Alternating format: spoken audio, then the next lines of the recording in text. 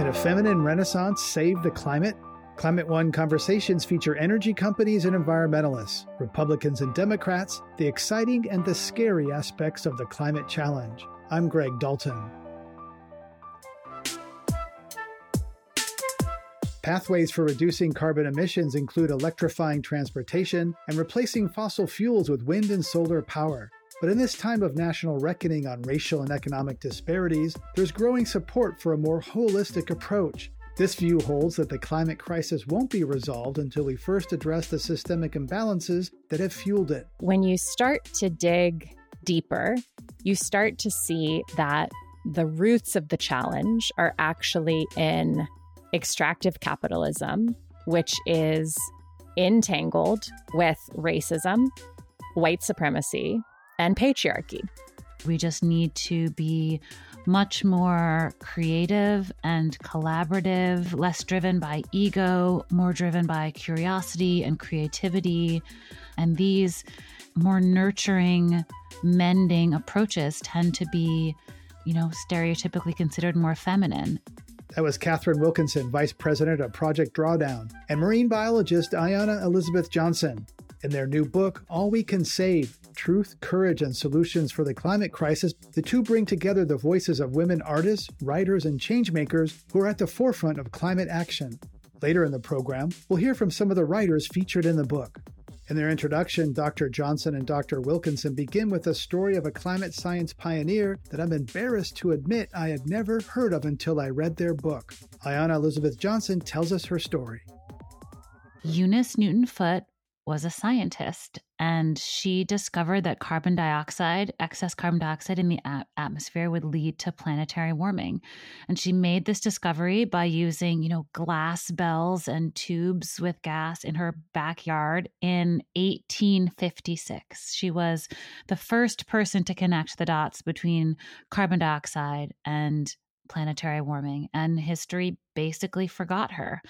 And we are determined that history will not be able to continue forgetting her, because she is not only one of the first climate scientists, but also was a feminist, signed the Seneca Falls Declaration. And so Katharine and I consider Eunice Newton Foote to be the first climate feminist, which is important to us because what we term the work that we're doing is sort of instigating or nurturing a feminist climate renaissance, which is what we feel the climate movement so desperately needs right now. Katharine, climate has long been framed as an engineering problem grounded in chemistry and physics. Swap out certain kinds of electrons and molecules for another. What are the gender implications of looking at climate from an engineering perspective? Well, we just rolled off an interview when Ayana said, would that this were only an engineering challenge, right? Would that some engineers could, hole up and kind of, engineer their way to solutions. I think, where we have come up short is we have failed to ask the question of where are those excess molecules coming from? And why is it so hard to address the sources of that problem?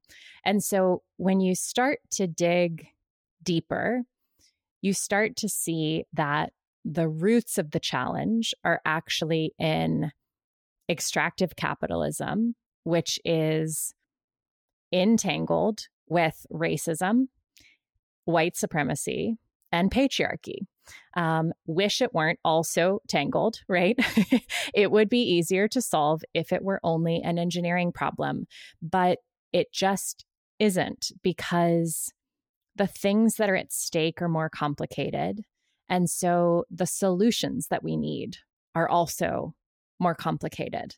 And when we think about the gender dimensions in particular, we see that women and girls and non-binary folks are disproportionately harmed by the impacts of climate. And that's especially true under conditions of poverty, for folks who are rural, live in the global South, women and girls who are Indigenous, Black, of color. these things start to intersect. And because climate is a vulnerability multiplier, or we might think of it as an injustice multiplier, it has that effect on people's lives and communities. But all too often, that's where the conversation stops, right? That well, there's just sort of a victim situation here. But one of the things that I really learned from Mary Robinson, former president of Ireland, who, of course, is such an incredible leader in this space for so long and a self-proclaimed angry granny for climate justice, is that when you are closer to the problem, you're necessarily closer to the solutions. And so that's the part of the story that's actually the most important. And Ayana and I think it's the part of the story that has been way too neglected. Ayana, when you're close to the problem, maybe there's some shame and culpability and therefore resistance to recognizing the interconnectedness that Katharine just talked about.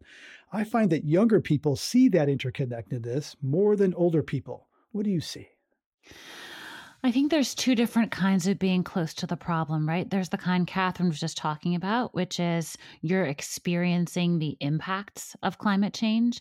And then there's close to the problem, like you are creating the problem. Like you are the fossil fuel companies, you are the politicians that are, stopping progress. You are people who are rejecting excellent climate science that we need to be making decisions on.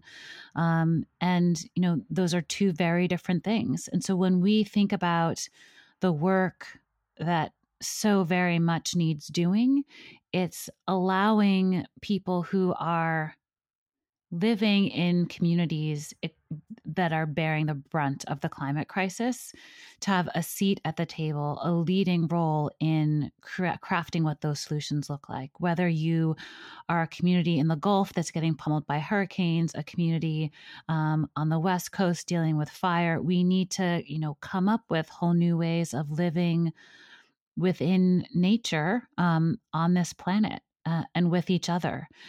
And so that is the situation in which we find ourselves, where we just need to be much more creative and collaborative, collective, less driven by ego, more driven by curiosity and creativity, and an understanding of the, communal stake in the outcome. And these more nurturing, mending approaches tend to be, stereotypically considered more feminine. And so that is the energy, the perspective, the expertise that finds itself throughout this book, in addition to the rigorous science, in addition to the deep knowledge of agricultural practices, in addition to legal prowess. It is the ways in which we use those tools that I think hold so much potential for just a completely new wave of leadership, which is clearly what we need, because, the leaders we've had to date have certainly not gotten us where we need to go. Ayana Elizabeth Johnson, our country's been mourning the passing of Justice Ruth Bader Ginsburg. And I'd like to mention her and speak to her kind of feminine power at this moment when you're talking about more feminine leadership and climate. She's made some very important environmental rulings herself. So how do you connect RBG to this?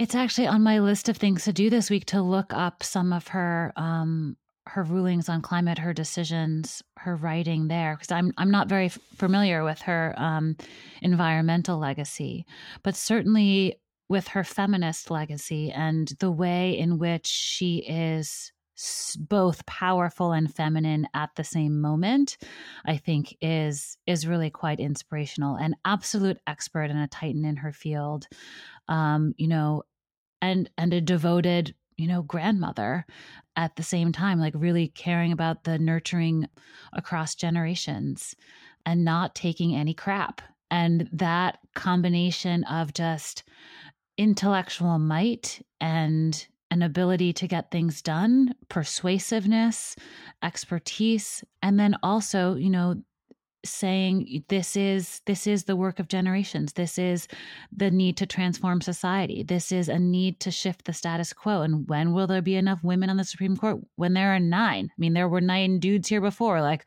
why couldn't it be 9 women one day, right? And so as we approach this work of supporting women climate leaders and, nurturing this feminist climate renaissance, there are certainly elements of the way that she leads that are inspirational. And I think the association of the feminine with weakness is one that we absolutely need to shatter, because that is simply untrue. I mean, anyone who can birth a child, miss me with calling feminine power weak. And so there's this opportunity to say, where is the strength, the creation, the nurturing, the mending?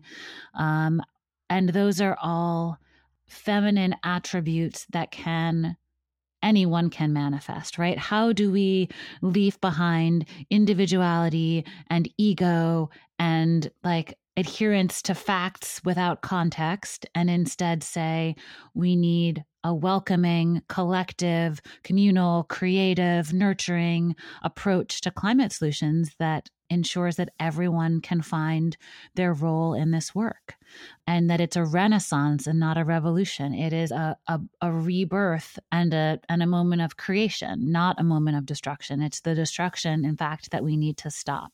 If you're just joining us, my guests are Ayana Elizabeth Johnson, a marine biologist and co-editor of the new book, All We Can Save, and her co-editor, Katharine Wilkinson, vice president of Project Drawdown.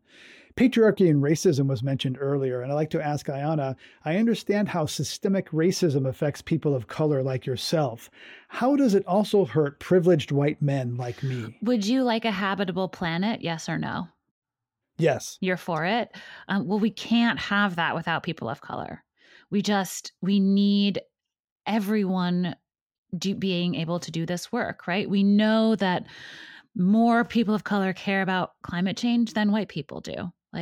This is such a misconception, right? The environmentalist is some white guy with a Patagonia jacket and a Prius or whatever, a Volt and backpacks all the time. But the reality is that people who care most about the environment are, more likely, or vote like they care more about the environment, are more likely to be Latina grandmas in Arizona than college students in Massachusetts. And this is according to data from the Environmental Voter Project.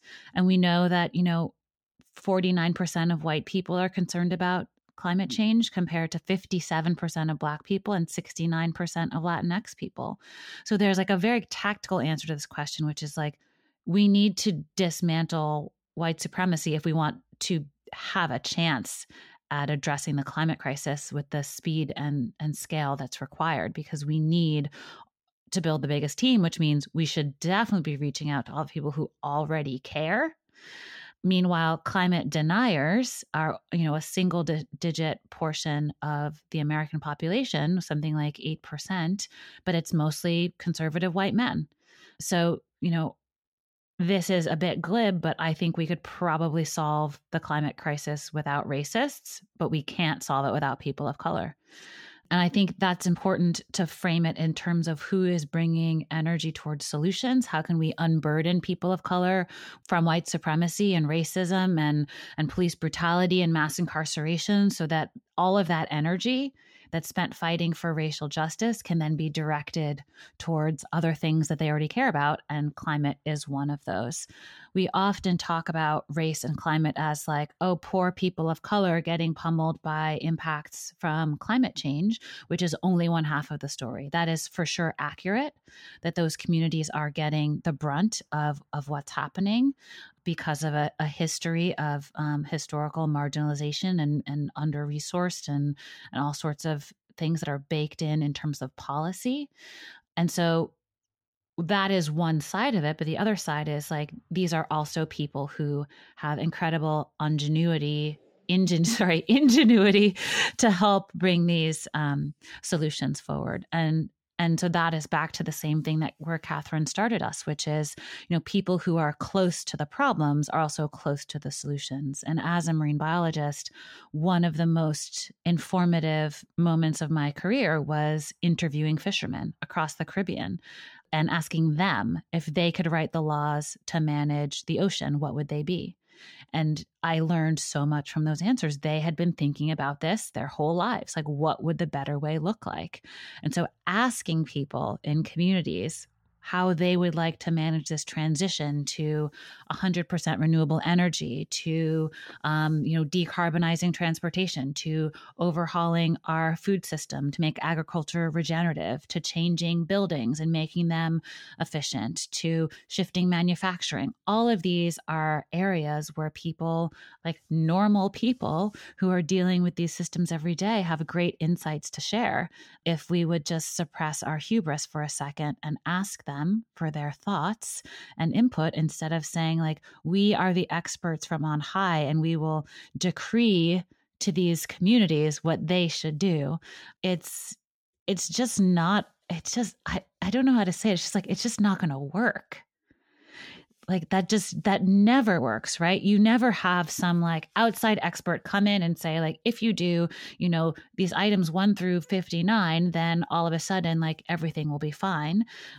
We need to have people from every community leading every community. We need to be taking culture into account as we manage this massive transformation. This is not, in fact, a technical problem. This is a problem of how society is structured. As Katharine has said, the climate crisis is really just, sort of a manifestation of everything that's wrong with other systems, right? Other systems being out of balance. Our industry, our, patriarchy and white supremacy and sort of like exploitive, extractive capitalism have created this problem. And so the naivete to think that we could somehow like magically engineer a solution that doesn't address the root problem is sort of quaint. And we're going to need to dig a little deeper if we're going to actually get to the root of this and craft a way forward that is actually going to work. You're listening to a Climate One conversation about the importance of community, collaboration, and compassion in addressing climate disruption. That was Ayana Elizabeth Johnson and Katharine Wilkinson, co-editors of the climate anthology, All We Can Save. Coming up, what Indigenous wisdom can tell us about the Earth's history if we listen. But when we express that using our own language and saying that, the rocks are our elders and that they carry billions of years of stories, which is a different way of saying we have geological information, people discount that and say, oh, that's just magical thinking. That's up next when Climate One continues.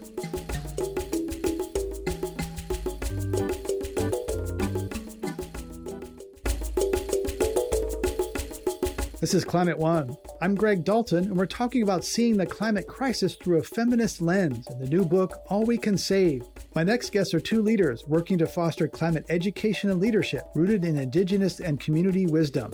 Sherri Mitchell is a Native American attorney, teacher, and activist, and author of Sacred Instructions, Indigenous Wisdom for Living Spirit-Based Change. Christine Nieves Rodriguez is co-founder and president of Emerge Puerto Rico.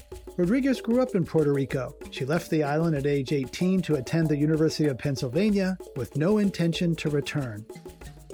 I felt that there were no opportunities for me in Puerto Rico. And part of that was something I had learned through things I had heard around me. And I had also learned that there was always something better out there. There was always something better, greater, and opportunity was elsewhere. So when I packed my bags, I had no intention of returning to Puerto Rico. You also write that you felt bitter about the corruption and inequality in Puerto Rico and kind of absorbed something of a colonial mentality. Yeah, it's very common. I would say that that narrative of being bitter has only gotten, I would say, even worse since the hurricane. But I grew up hearing so much disdain towards our government, towards the political class, so to speak, and there was this kind of assumption that leaving, that somehow the Western world had superior, better, more innovative ideas or solutions or options for me. Of course, I later found out how all of this was false, and it was part of a series of many generations of stories that we've told ourselves and believed about ourselves. And after earning degrees at Penn, Oxford, and Princeton, you did return to live near where Hurricane Maria first made landfall. During the storm that killed 3,000 people, you crammed yourself into a tiny bathroom with your pets and your cousin Luis. When you emerged hours later, what did you see and how did you feel at that moment after Maria? Wow, this was, the bathroom is right here. It's just right down this hallway. And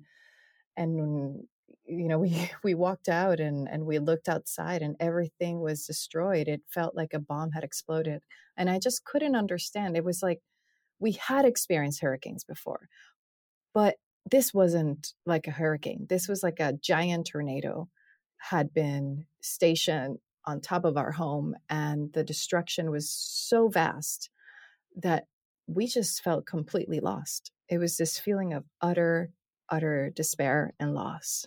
Sherri Mitchell, when Christine left Puerto Rico, she says she bought into a sense of self defined by Columbus and colonialism, stories told over generations.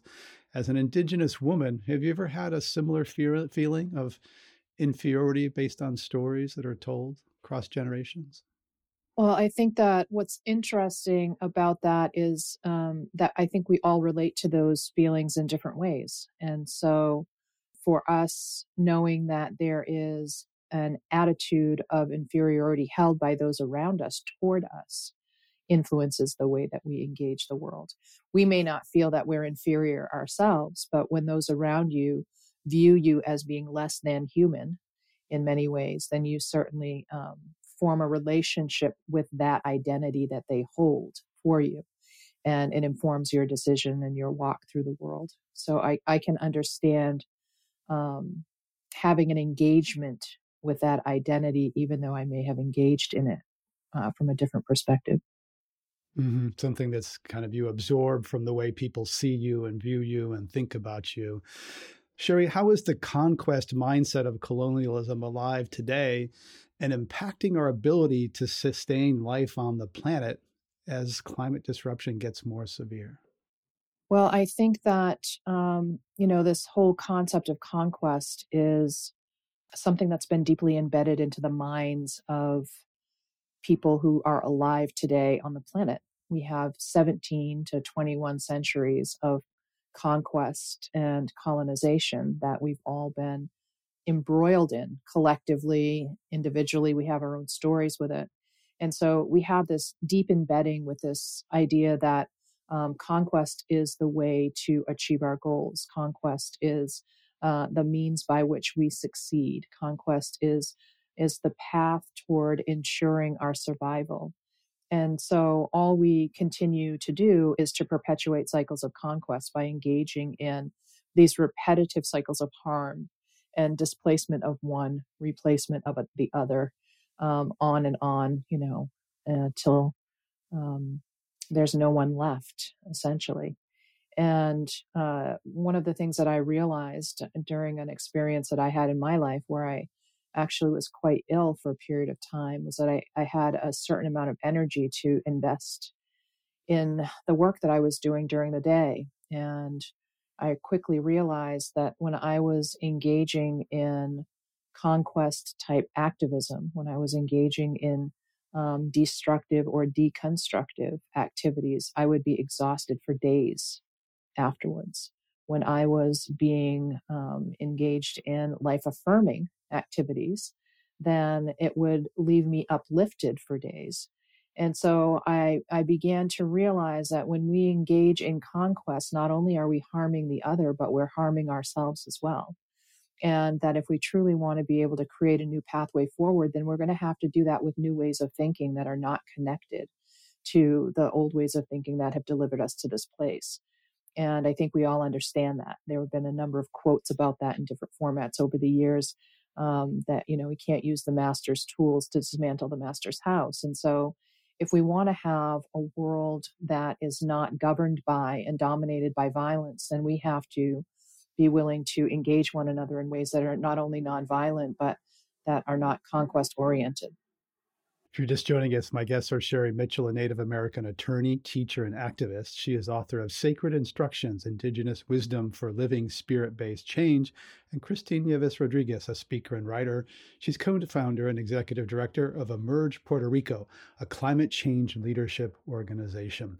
Sherri, you write that now that white people are scared about the director of the civilization they've built, they're turning to indigenous people whose lands hold a great deal of remaining biodiversity, et cetera. So tell us how people are looking to indigenous cultures for guidance, help, at this moment when the Western civilization is in crisis. I'm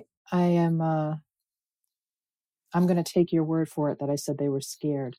I guess that now that there's an impact, I don't think enough people are scared enough yet, but I think that people are certainly aware that they're beginning to be inconvenienced, and they just don't know the degree of inconvenience that's coming their way.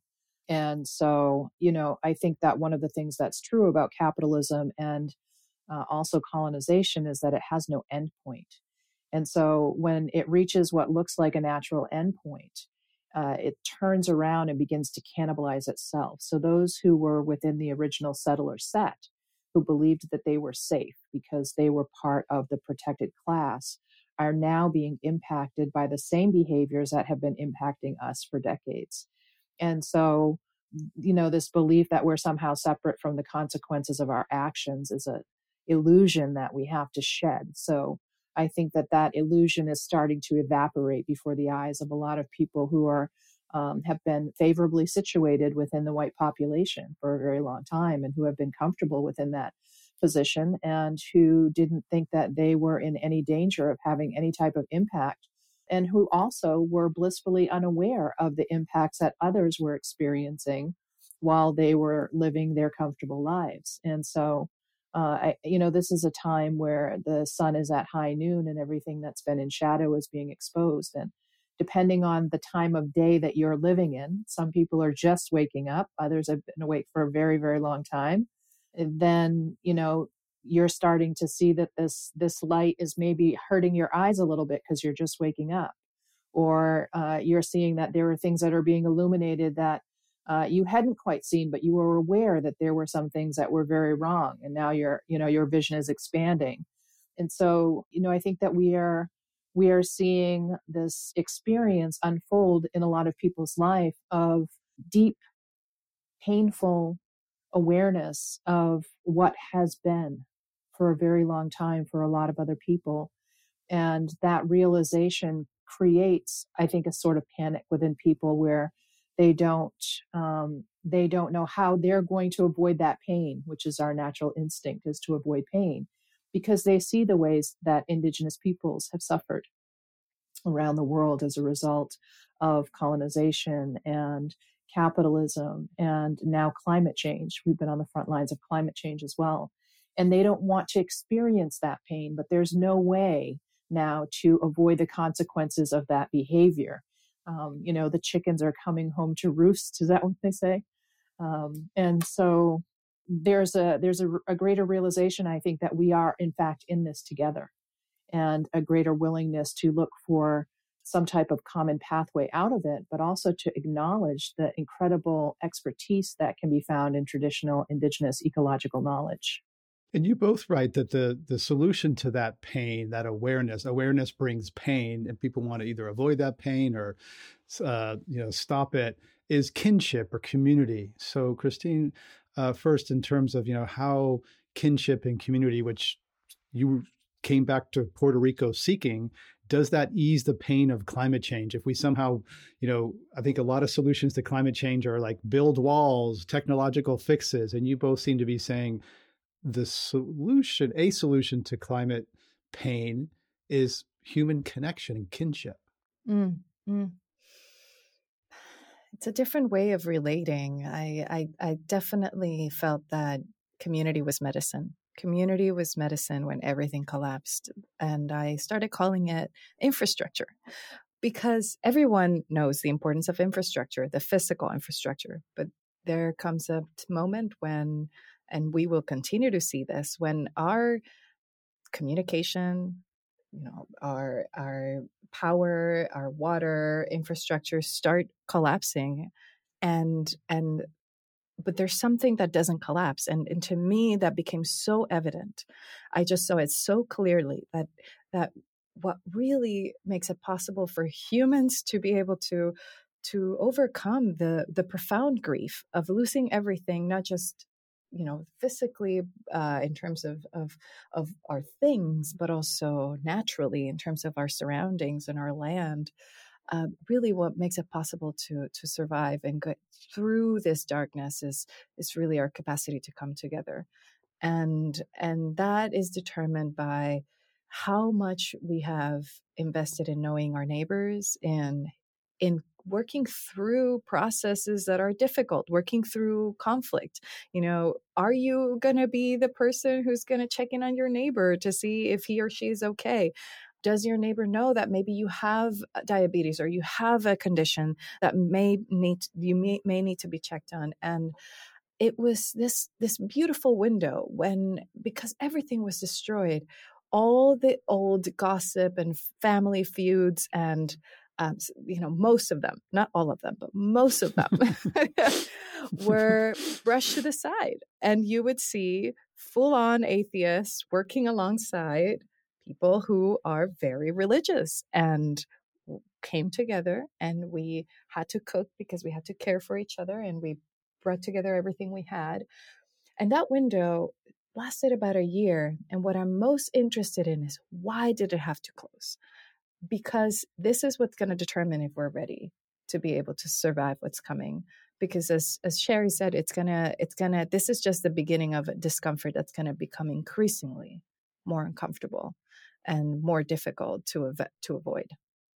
Sherri, what wisdom can indigenous thinking offer us for a way forward in a destabilized climate?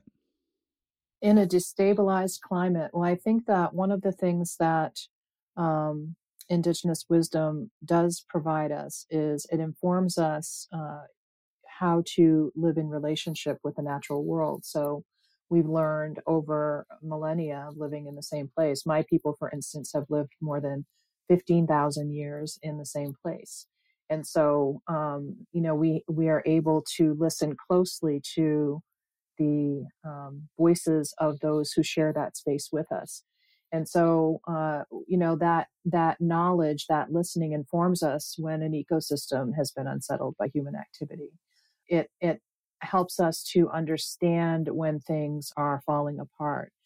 It lets us know that when the beings in that natural world are in crisis, that our crisis is going to follow. And then if we want to resolve the crisis that we're experiencing, we have to resolve the crisis for our relatives in the natural world. And so, that indigenous knowledge, I think, has value in that way.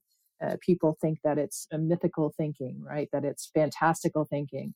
And so, when we say that, we got geological information, for scientists, people say, oh, well, geology is very important, and we're going to look at the data that you've collected. But when we express that using our own language and saying that, the rocks are our elders, they're the eldest among us, and that they carry billions of years of stories, which is a different way of saying we have geological information, people discount that and say, oh, that's just magical thinking. They're worshiping rocks over here because they lack the depth of understanding of the intricacies that exist within this world of indigenous knowledge. And so I think that that's a benefit, but also, every plant, tree, and animal carry their own unique wisdom.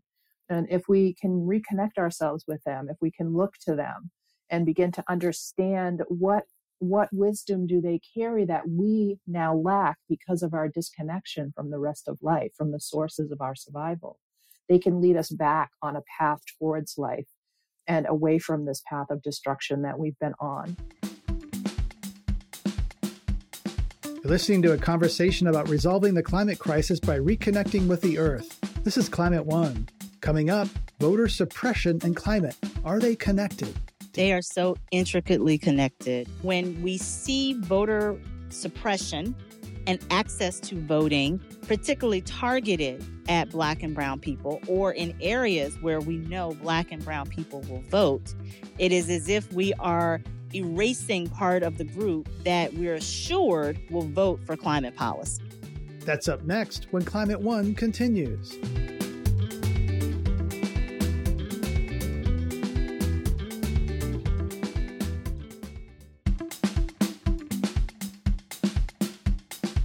This is Climate One. I'm Greg Dalton. We're talking about women taking leadership and action in the climate fight.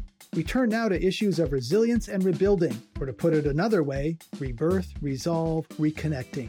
Jainey Bavishi is director of the Mayor's Office of Resiliency in New York City and has been instrumental in restoring underserved waterfront communities devastated by Hurricane Sandy. Heather McTeer Toney is National Field Director for Moms Clean Air Force and a former EPA regional administrator appointed by President Obama. She was the first African-American mayor of Greenville, Mississippi. Toney grew up in the Mississippi Delta, where she developed a relationship with nature that she describes as a swirl of gratitude, trauma, and spiritual connection. It is so much like the swirl pattern and visual you get when you watch a hurricane coming on land, when you see it out in the Gulf or in the Atlantic, and it's building, it's growing, and you know that it's coming. You don't know the speed. You can adjust and think you know when, but that's how I feel when I think about the combination of all those things happening together. It's the beauty and the force of nature at the same time, understanding the destruction that both has taken place and continues to impact people throughout the Mississippi Delta and Black folks in the South in general. I wrote my piece really reflecting on all the connections that I had to climate and to environmentalism that I didn't realize. And I found, when I thought through just how did I know seasons as a kid coming up? How was I able to identify when it was summer, winter, fall, spring? It wasn't what I saw in a book. It was based upon the actions of the people and the connections to nature around me. So, I wrote about the crop dusters that would fly over fields in and around our communities. And that's how I knew when it was planting season. I knew harvest season because A, it's football season. And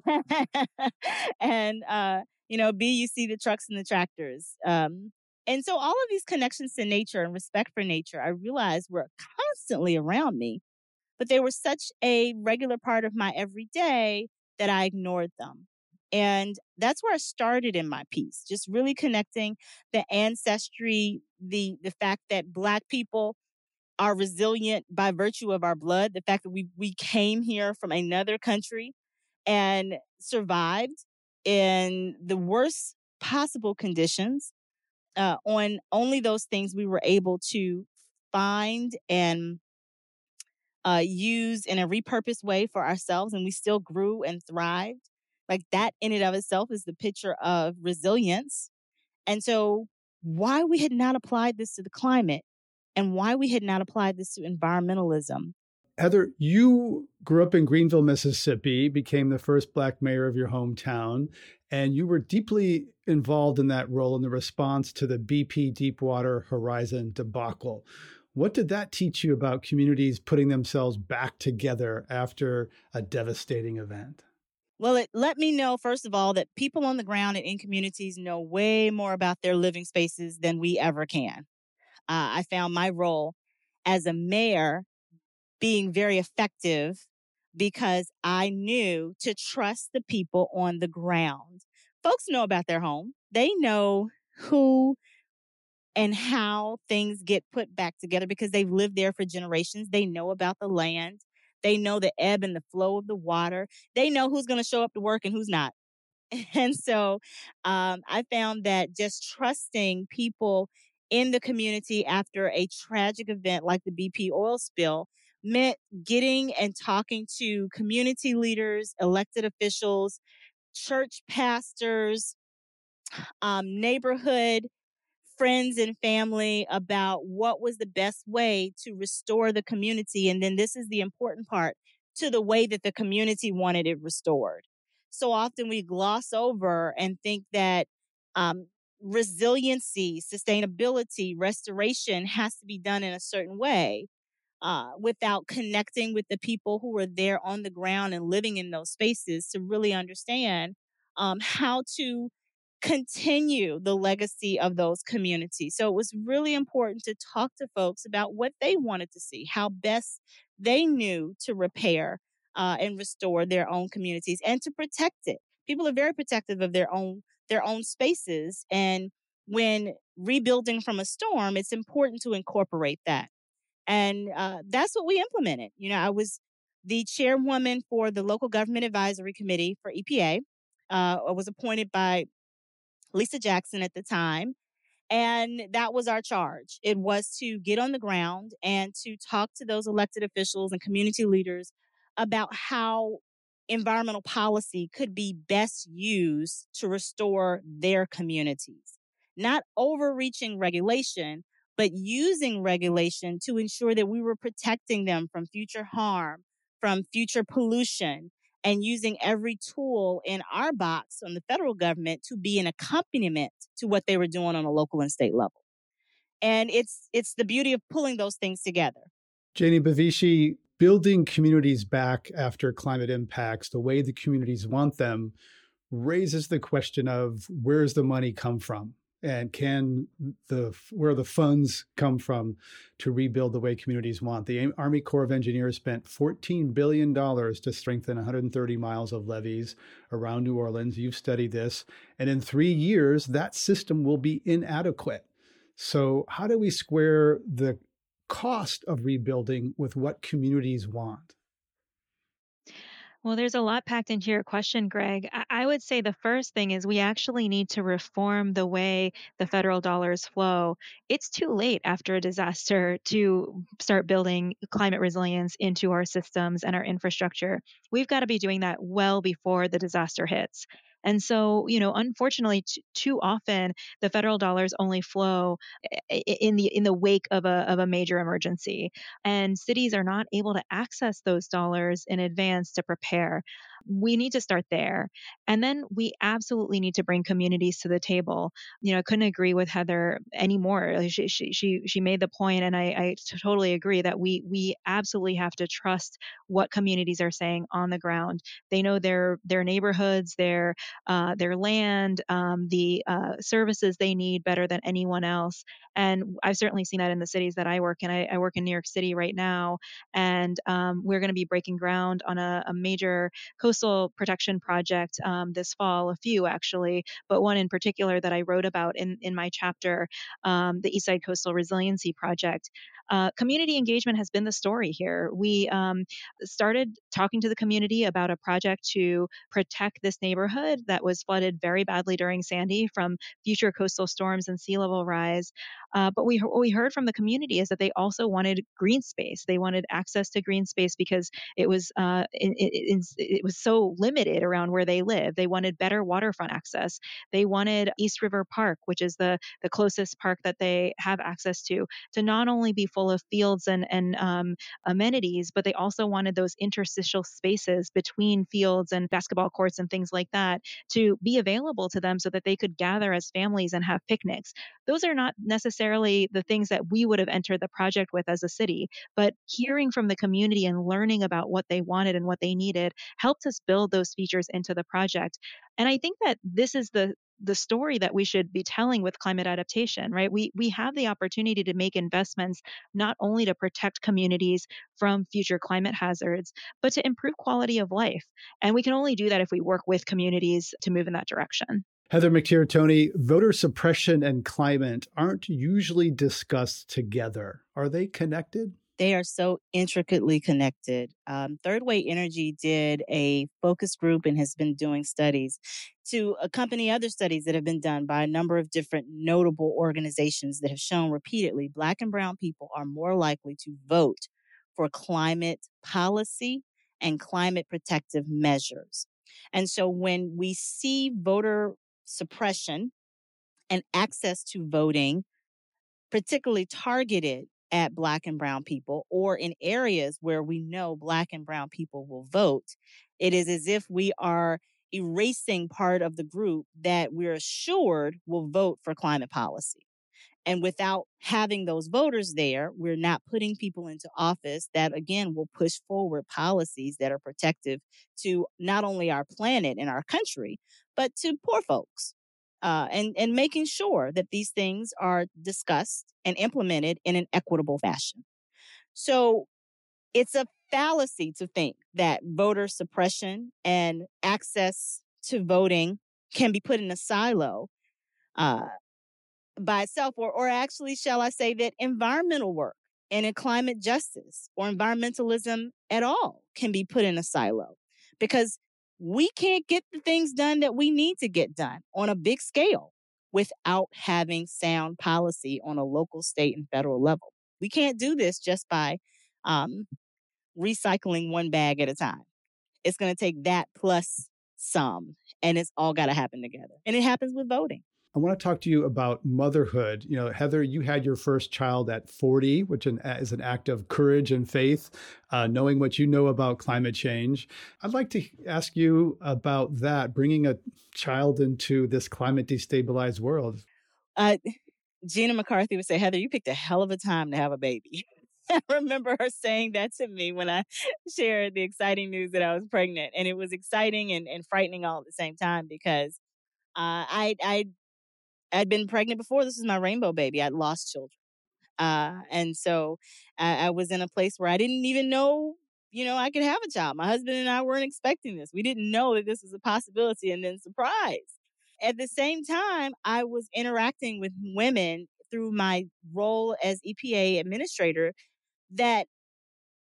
where I saw women who were dealing with the real-time impacts of environmental racism or climate issues in relationship to their children. I went to Florida and I was talking with farm workers, and they were describing how when they came home, they couldn't embrace their 2 or 3-year-old who was running to give them a hug because they'd take off their clothes first so that the pesticides would not get onto the child.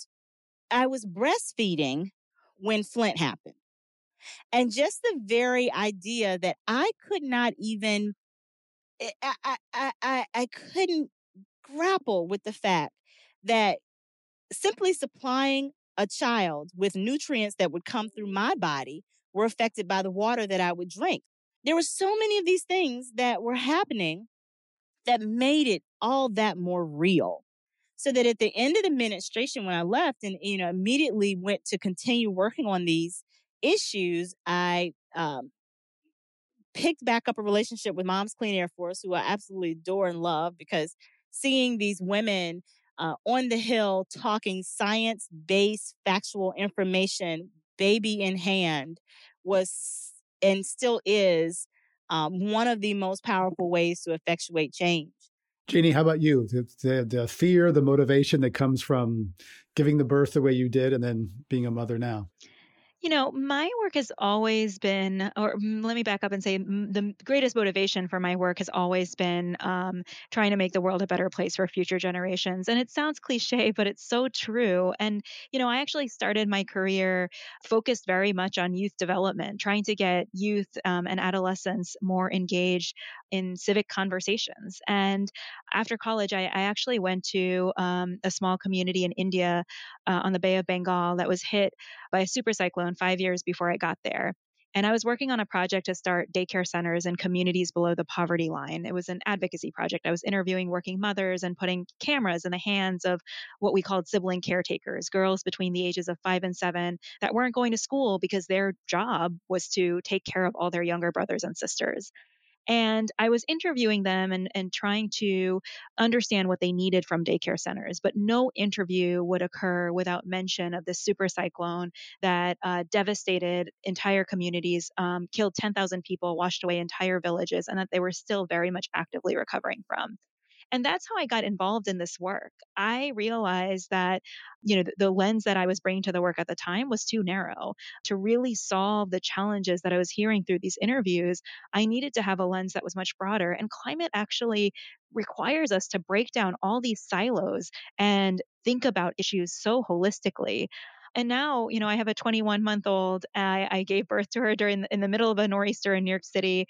And what better motivator, right? I mean, I think I've been the words that Senator Harris spoke at the convention recently. You know, when your grandchildren and children ask you, "What did you do in this moment? What are you going to say?" Those words have been echoing in my head ever since I heard them, because that doesn't just apply to the election; it applies to all the issues that we're facing right now. There's just so much at stake, and there's a small window to act, and we've got to get it right.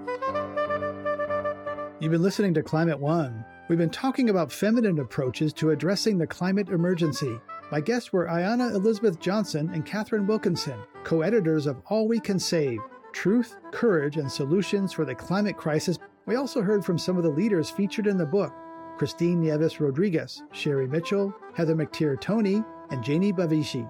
To hear more Climate One conversations, subscribe to our podcast on Apple Podcasts, Spotify, or wherever you get your pods. Please help us get people talking more about climate by giving us a rating or review. It really does help advance the climate conversation. Kelly Pennington directs our audience engagement. Tyler Reed is our producer. Sarah Catherine Coxon is the strategy and content manager. Steve Fox is director of advancement. Annie Chelsea edited the program. Our audio team is Mark Kirshner, Arnav Gupta, and Andrew Stelzer. Dr. Gloria Duffy is CEO of the Commonwealth Club of California, where our program originates. I'm Greg Dalton.